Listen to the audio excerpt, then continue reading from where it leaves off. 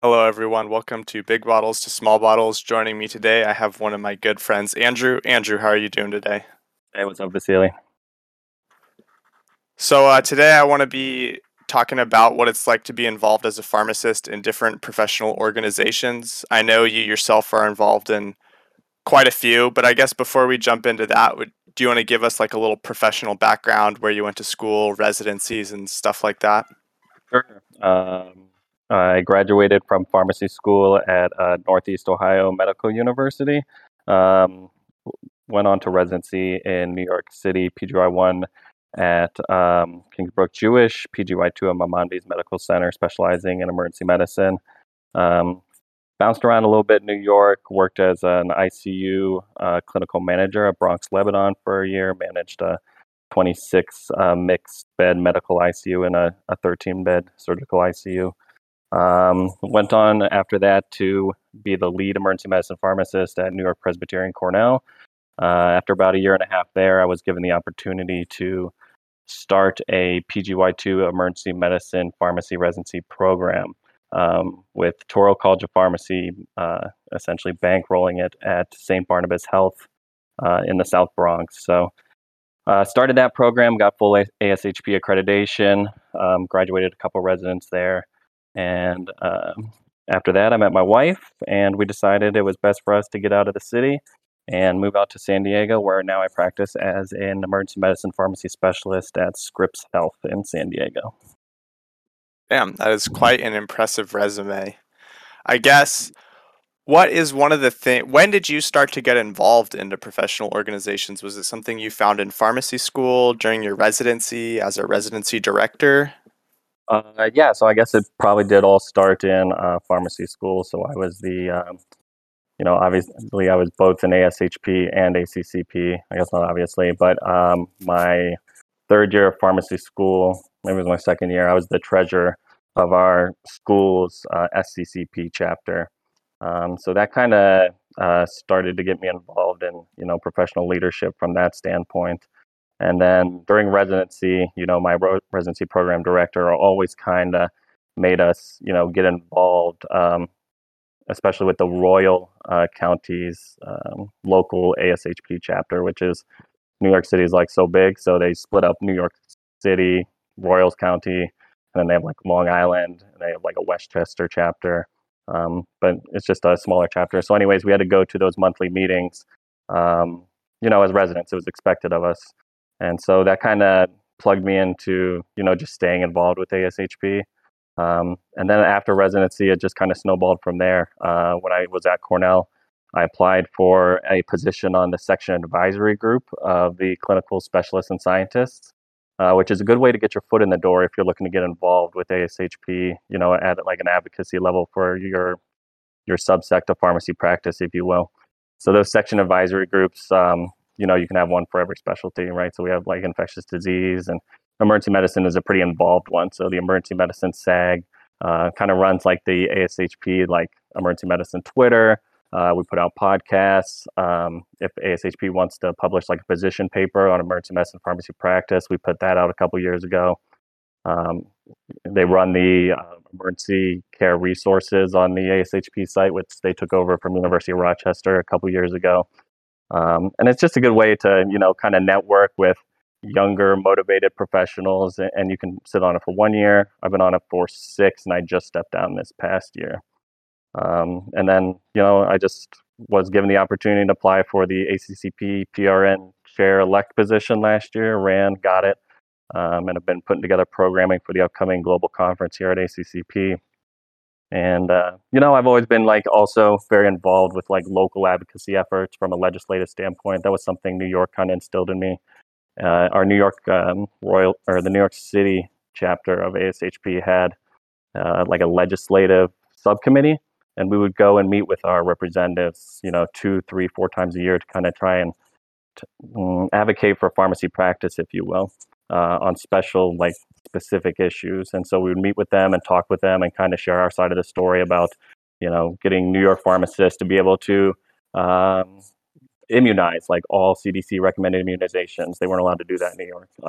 Getting technicians licensed so that there's some kind of accountability and standard across the profession. And so that's how I got involved with. I'm currently the president elect of the San Diego Society of Health System Pharmacists, and I'll be transitioning into the president role next year. So once you start to get involved in this stuff, it really just starts to snowball, and everybody wants you to do a little bit more, do a little bit more. Yeah, and it sounds like you kind of went, um, I would argue, kind of a non-traditional path, jumping into. Well, I guess you were plugged into your local chapter as a resident, but it sounds like you picked up your first roles at the national level for ASHP and ACCP before you came to San Diego, and now you're very involved with the San Diego local chapter. But I guess for somebody who's kind of looking just to kind of get their feet wet and see what it feels like to be involved in some of these, where would you recommend starting? Would you recommend just going to the local meetings first, or trying to get a position at the local level first and then going to national, or what do you think is best? I would definitely like, if you're not 100% sure that you want to commit like a large chunk of your time to this, because invariably some of these like more formal leadership positions, like board member committees, like a president-elect, treasurer, secretary, that type of stuff, entails a little bit more time than some of the other like subcommittee work. And so I would urge people, like if they're not 100% sure that they want to really jump in with both feet, to just try and not only get involved in a subcommittee on like maybe a local level, but maybe consider like leading a subcommittee. So essentially, you would just be in charge of, let's say, like membership recruitment, or legislative efforts, or social events, or something along those lines at a local level. And it's a little bit easier to manage those smaller projects, because essentially you just have one task that you're trying to work through the entire year. Versus some of these leadership positions, you're trying to orchestrate larger national meetings, or meet and greets, and there's a lot of politics and paperwork that goes along with those larger national organizations. Yeah, definitely. I could see how if you sign up for a national position, you definitely are committing yourself, um, both in name and reputation, as well as committing your time. Yeah, How that's much definitely one of the biggest things. Like if you are going to say you're going to do something on one of these big national like committees, let's say the Section Advisory Group or ACCP, and then you kind of fail to deliver, I mean, you're just reflecting poorly on yourself as a professional. And, I think we all want to try and put our best foot forward, especially not only in professional organizations, but with our colleagues. So definitely don't overcommit to something if you're not sure that you can really put forth your best product. Yeah, I definitely agree. And it sounds like you have signed up for, sounds like you have a pretty healthy involvement for both ACCP, ASHP, and at the local level. How do you kind of juggle all of your tasks? I guess how much time outside of work would you say you spend in a given month for each of these committees? Specifically for the leadership positions, it's the I guess the work kind of ebbs and flows, if you will. So for ACCP, as the chair elect, essentially I'm responsible for leading the programming committee for the national meeting. So at ACCP Global Conference here in October, um, each section, or PRN, Practice Research Network, if you will, they have obviously their annual meeting, where they have usually like an hour-long CE, plus they have their business meeting where they talk about all the awards and grants that they're giving out as a section. And so we basically had to put together proposals, find topics, pull the PRN what they're interested in. We had to find speakers. We had to go through five, six, seven revisions of this proposal as it goes back and forth from us and ACCP.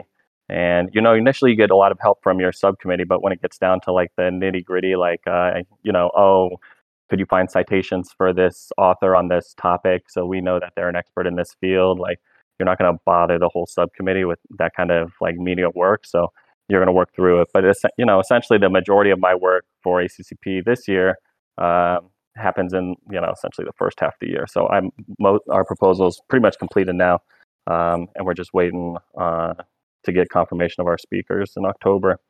Um, And then, next year as the president, I'll be responsible for other subcommittees as I transition into that role. Um, and it works with that way with most organizations. I would say the same for my ASHP section advisory group. I sat on multiple different things. Like when I was on the podcast committee for 2 years, I chaired that. You had to put out a podcast every month. So you do a bunch of work to put together these podcast documents for ASHP. You get the speakers, and then you're done for the rest of the month. So that's pretty much that. And you can record them ahead of time, so you can just bang out like 3, 4, 5, and then you could just like rest and digest for the next 5 months. Um, so a lot of the work is like that, but beyond just like when you start to get involved in these committees, like ASHP and ACCP are going to ask you to do like other things, right?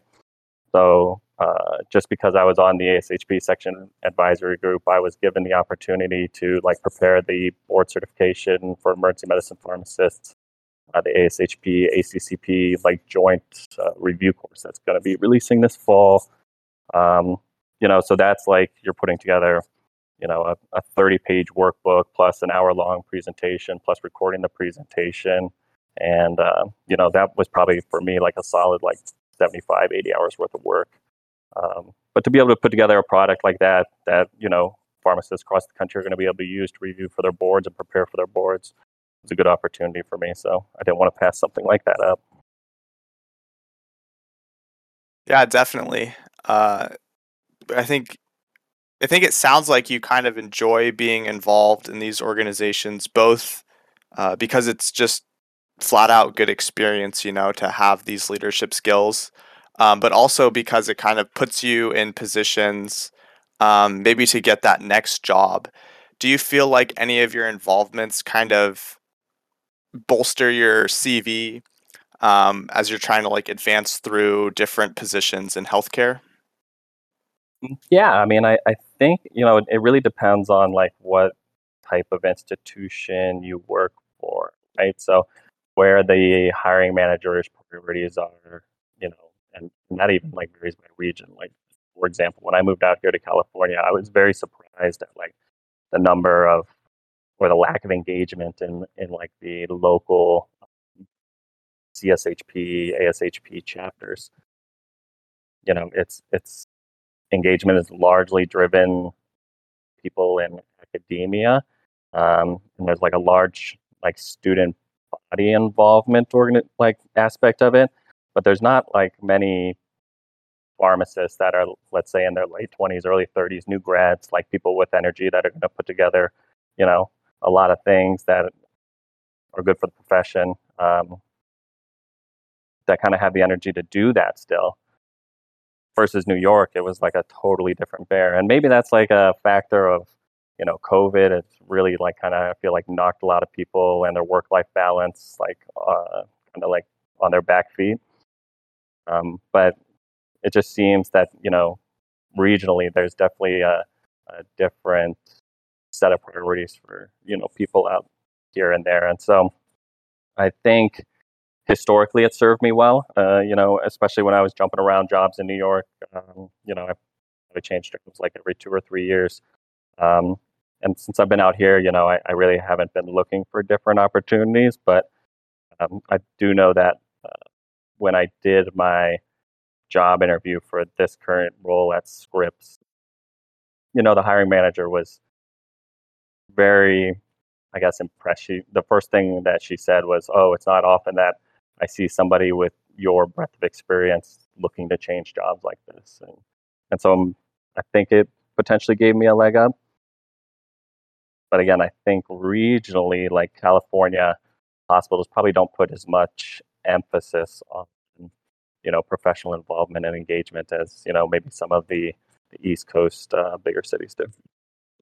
Yeah, and can you just paint a picture kind of about the disparity you see? Like, let's just say for people listening, I went to a couple of SDSHP meetings. I felt like maybe there would be 8 to 10 pharmacists, 5 or 6 of those would be professors or involved in in a school of pharmacy somehow. The board, the president would show up, and then outside of that, maybe like 3 or 4 other pharmacists that weren't really involved. in any school, just kind of showing up because it's something they wanted to do.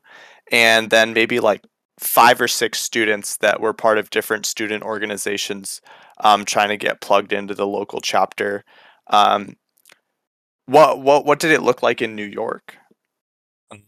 So for our like New York City and Royals chapter, depending on like what chapter I was in, based off what region I was practicing in, Royals is like Queens, Brooklyn, like that type of area.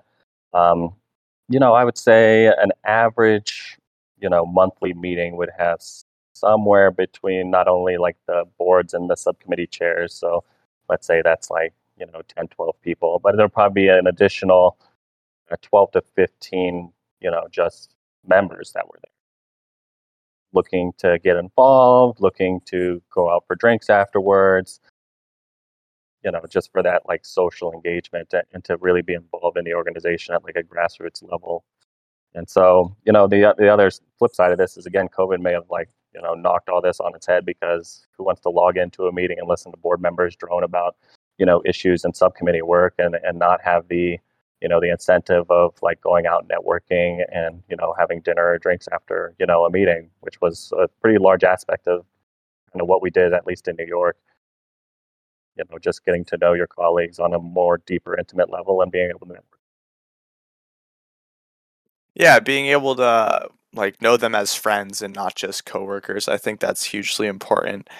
And I don't know. I don't know if it's COVID. I'll say when I was in pharmacy school, I hopped into a couple of uh, s- uh, s- Stockton meetings for the it was SJ San Joaquin Pharmacist Association, headed in Stockton, and it was before COVID, but it was pretty much the same vibes. There would be like the board, all of whom were professors at UOP, and then outside of that, maybe like 3 or 4 pharmacists who were not really connected to the school that were friends with people on the board, and I guess like got roped into doing positions. So that's an interesting point you bring up, that disparity, and maybe it is due to the fact that it's a lack of networking.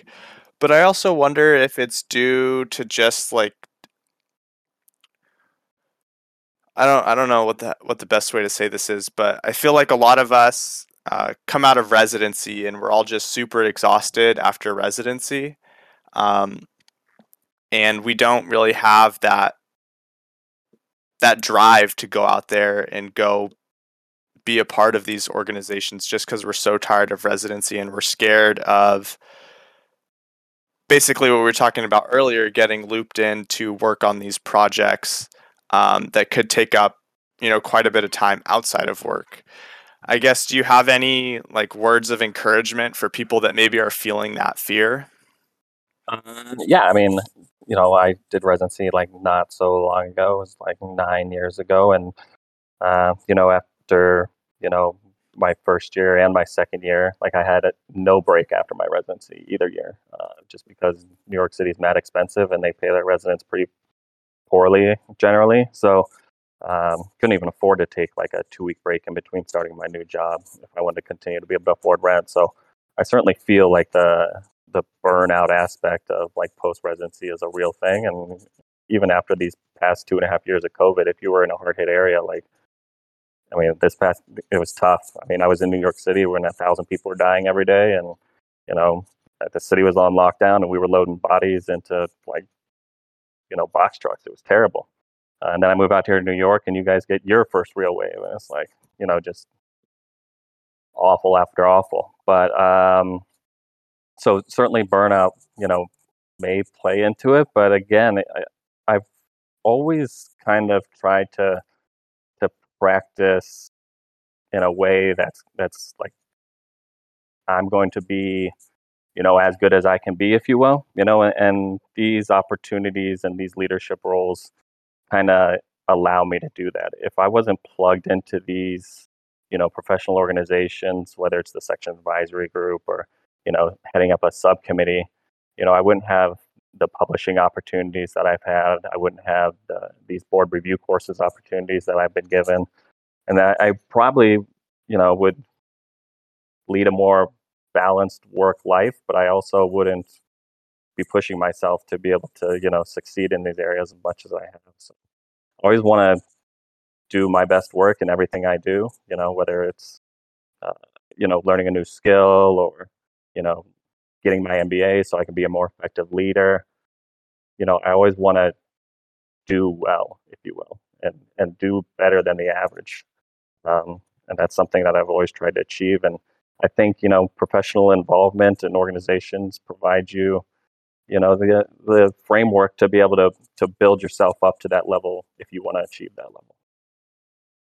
Yeah, that's a good point you bring up about pushing yourself to be the best possible. And I definitely feel like being plugged in and giving those opportunities at the bare minimum helps you keep up with like just the new evidence that's coming out. That's one thing that I've realized kind of as being a new practitioner is once you graduate residency and you don't have preceptors, kind of guiding you to look into different things, it can be quite difficult to keep up with new trends and new studies that are published and just kind of having something where you can kill two birds with one stone, and by that I mean like look into the new data, look at what do the new guidelines say, and then create something like a board review course. You're doing both. You're doing the work for the organization, and you're also doing work for yourself, just refreshing yourself on the information and reading the most up to date articles. Yeah, and I mean, and even beyond just that, you're able to network with people across the country that are of similar age, profession as you develop those networks that could provide you future like job opportunities potentially if that's what you're looking to do.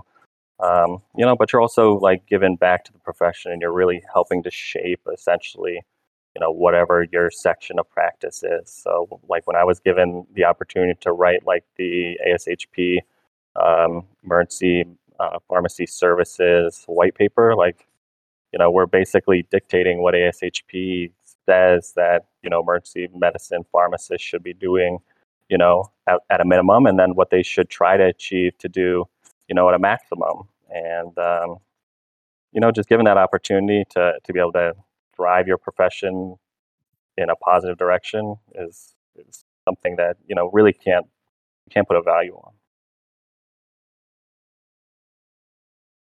Yeah, I definitely agree. That was kind of one of the big things that I noticed in pharmacy school is like how do you drive the profession forward? There's a good quote that one of my friends in high school, she ran cross country, and it's kind of like if you feel like you're speeding up, you're keeping pace. If you feel like you're keeping pace, you're slowing down. And if you feel like you're slowing down, you've already lost the race. And I feel like that's kind of something as pharmacists, at least this always lingers in the back of my mind. Like literally everything I do, work, um, when I do show up to professional meetings, like how can I contribute? But that's just like how do we continue to drive the profession forward? Because we're in a very dynamic environment right now where healthcare is changing, you know, year to year, the healthcare landscape can look entirely different. And how do we make sure that pharmacists and pharmacy always have a seat at the table and we always have contribution that we can make to a healthcare system that the healthcare system also sees as valuable, because pharmacists do add a lot of value, and that's kind of the reason of this podcast is just showcasing all the different ways pharmacists can add value to healthcare. Yeah, and I mean nobody's going to do the work for you. So if you're not willing to like put the rubber to the road, if you will, like the next person's not going to do it either. The next person's not going to do it either. So sometimes you just have to step up and meet with your local representative and talk about issues affecting pharmacy practice in your region or in your state, and you have to do it. Otherwise, you're right. I mean, when these consulting firms come into organizations, that are looking to cut costs, if you will, the first, I mean, and I've been part of like I can't tell you how many I've been part of. The first thing these consulting firms will do is they'll go to the pharmacy department and say, your budget is way too big. I mean, look at all this money you're allocating to the pharmacy department. And sure, like a large portion of that goes to like medication costs and drug acquisition and supply chain and all the regulatory requirements with sterile compounding, yada, yada. But then they also look at like a pharmacist salary, which is, a little bit lower, if not, close to some physicians in internal medicine and family practice. And, at the end of the day, pharmacists currently, unless you're working in ambulatory care, really aren't generating revenue. And even if you are in ambulatory care, you're usually not generating, you know, um, enough revenue, to commiserate your salary and benefits, if you will. So, um, you really need to advocate for what you do. And again, if you're not going to do it, there's 10 other people that aren't going to do it. So, What do you think are some ways that we can kind of shift the landscape so that pharmacists do add like monetary value, um, like hard numbers? Because I feel like that's one thing as like a pharmacist. Um, it's very difficult to quantify our contributions, right? There's so many factors that are out of our control, but that doesn't mean that what we bring to the table is worthless. So I guess what are some ways, because it sounds like you've spent some time thinking about this, what are some ways you think that pharmacists could bring value, maybe let's just keep it simple and say monetary value to their healthcare organization? sure. I mean, there's a lot of opportunities. It certainly depends on, your healthcare institution's, current practice. And I say that because, I have, been a leader in pharmacy departments where I tried to implement projects that I thought was going to help them save revenue. And I thought it was a great idea. I talked about this multiple times before, but back when emergency medicine implementation of discharge culture follow-up started to become like a hot topic in like 2014, 2015, somewhere around there. Uh, I was at Cornell and I was like, yo, this is an amazing idea. And, I think we have the bandwidth as a team because we had 24/7 coverage there. And, you know, um, essentially, I thought we had the time during our day to be able to provide this service to the institution. And the institution actually already had someone doing it, but that person essentially was always saying that, they had to call patients who were discharged from the emergency department for full abnormal lab. And so they were always complaining it was too much work for them, like they didn't have enough manpower. And so I went to the department chair and I said, hey, you know what? I think I have the bandwidth to at least do, culture follow up. Here's the data. Pharmacists seem to do at least as effective, if not more effective, job in, maintaining compliance with, you know, discharge susceptibilities and allergy avoidance and risk factor mitigation or ADR mitigation. And I said, I think we got this. And he's like, oh, it's a great idea. I'm sure the service that's currently calling the lab will be very happy about this. And so we had a meeting with them, and I did not see this coming, but fought me tooth and nail because they did not want. Essentially, they saw us as kind of invading in their space, taking their role, if you will. And that was the time where I learned that you have to adapt to what your institution needs. So, cost saving opportunities come up all the time. I mean, you can certainly talk about billing. In emergency medicine pharmacy practice, there's people talking now like, oh, can we bill for these antimicrobial stewardship, like culture follow ups? Like, we bill this as a telephone encounter, right? Because COVID has allowed us to start billing for telephone encounters because telehealth is as good as in person health, according to these new COVID regulations. So it provides you the opportunity to maybe build that. And I don't think anybody's figured that out yet, but there are people trying to figure it out. There's opportunities with regards to, just order set development management. So one thing that I noticed working in the main pharmacy a couple weeks ago was, we were essentially dispensing rabies immune globulin. And for those listening, rabies immune globulin, if you're not aware, is pretty darn expensive. Somewhere on the threshold of a whack cost of like $800 a vial. And so when our order set goes through for 20 units per kilo, it just dispenses out 6.05 mLs. And so I look at this label, I'm like, yo, why don't we just round this down to 6? This makes absolutely no sense. We're just going to burn an extra, $800 for no reason on this patient alone. And then so we started running the numbers. And it turns out we spend like close to like $250,000 on rabies immune globulin every year. And so now we're we're essentially optimizing, specifically that order set to be able to do like a dose rounding to an even vial, um, to save costs there. And so, what if we save the hospital $20,000, $30,000 on that drug alone? That's great, but now let's like zoom out. Let's see like what other high cost drugs that we can like streamline with dose rounding to eliminate waste in that aspect. Um, there's opportunities in every institution. I know some hospitals have problems with like formulary management, and they let albuterol inhalers go out the door, at $80 a pop. Maybe you convert those to nets.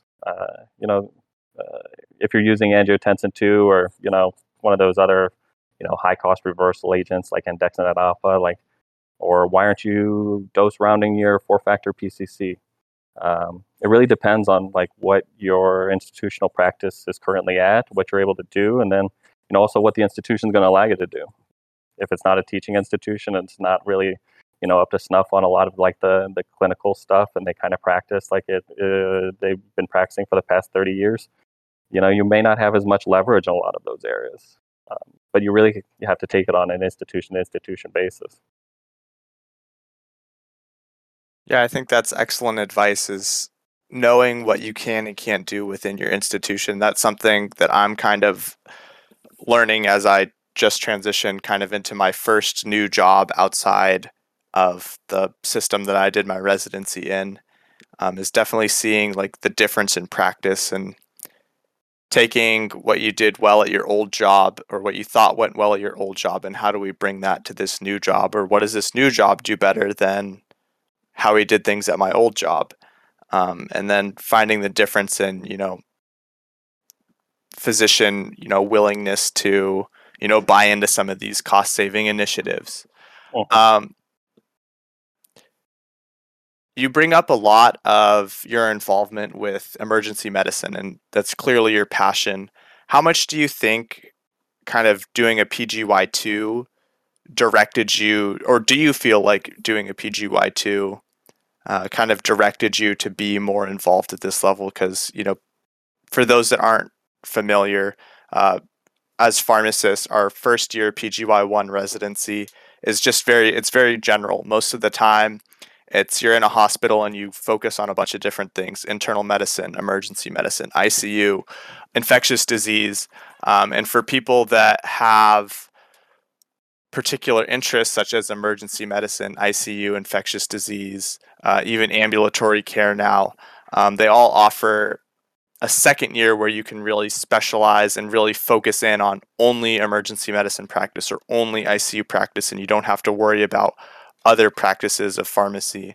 Um, how much do you think kind of honing in on emergency medicine opened the door for you to plug yourself into some of these organizations? I would say for ASHP, it did, because my door to involvement there was through the section advisory group, right? So the section advisory group for clinical scientists and specialists, essentially there's one for each like subsect. And yeah, there's an adult medicine one too, obviously. Um, but my door was through the EM one. And I'm not sure if, like, let's say the adult medicine is more competitive or less competitive to get into.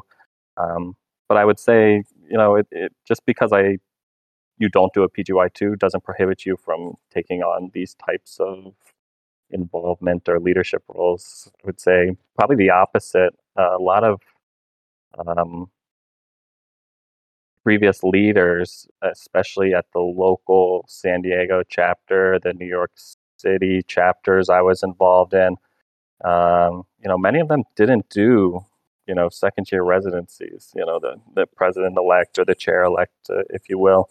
And certainly a lot of the subcommittee leaders didn't do PGY2s.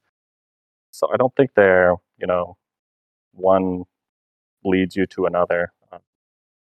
Maybe for ACCP, because the PRNs are a little bit more specialized. But again, there's an adult medicine PRN, so you could definitely get involved with that if that's like what your passion is. So, both of my residency program directors were heavily involved with both ASHP and ACCP, so that probably instilled with me some sort of, you know, motivation, moral compass, professional dedication, whatever you want to call it. But again, if you're interested in taking on these leadership roles, I think there's plenty of doors to open down the road that could lead you to either a new job or like a new publishing opportunity, or a speaking opportunity at a national conference. You can make a couple extra $1,000, even though the amount of work that you have to put into those darn presentations is a lot less or a lot more work than what you're getting paid for. If you do it right, obviously. You don't want to put forth a poor national platform. But yeah, again, I think if you want to get involved, you should do it. And there's definitely opportunities. And just because you're not a specialized pharmacist in a subspecialty area doesn't mean that you can't get involved in the adult medicine or internal medicine, areas of practice, if you will. There you go, everyone. There's Andrew's call to action. He's saying everybody should get out there and at least get involved at the local level, or at the bare minimum, show up to the meetings and start networking with people.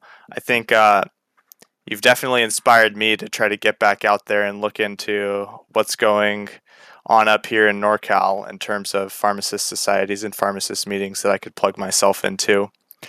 Do you feel like there's anything regarding kind of being a part of these organizations that we haven't touched in this meeting? I don't have as much experience with you, and this is kind of all new to me, so I don't know what I don't know.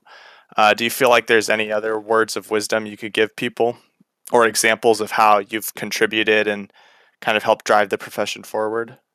No, I mean, again, it's if you want to get involved, I would say get involved, and whatever your passion is. I mean, there's going to be an opportunity for you to leverage that. So, uh, a lot of people probably don't know about like ASHP puts out like podcasts every single day or every single week.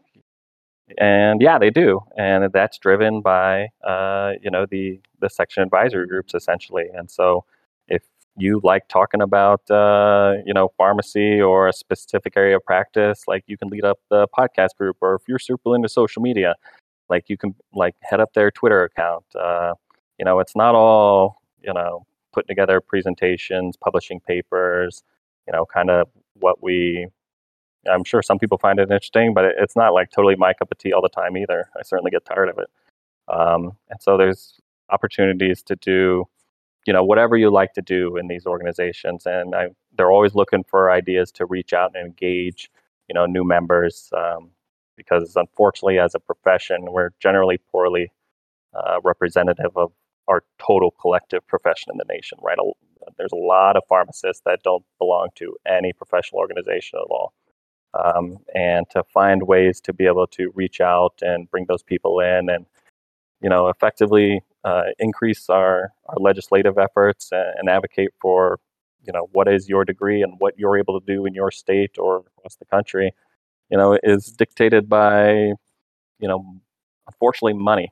And so the only way that we can create a cohesive voice is to get all the people at the table, if you will. Community pharmacists, hospital pharmacists, long-term care, ambulatory, whatever space you work in, pharma, research, whatever it is.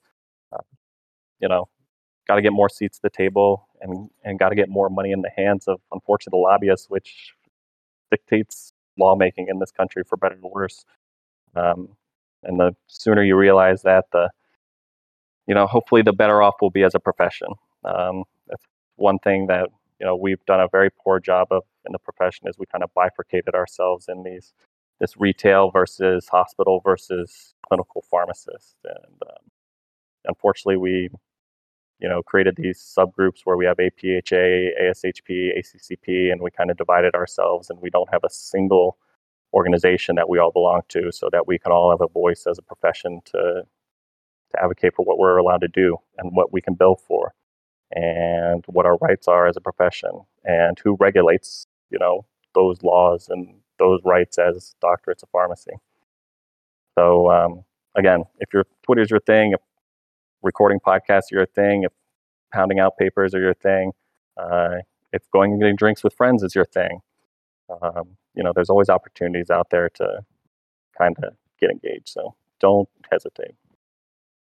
Yeah, definitely sounds like any skill that you might have at home is a skill that can and will be beneficial in some regard to your local organization. All right, everybody. I appreciate you guys tuning into this episode, and we'll catch you guys next time. Thank you. Thanks, Vasily.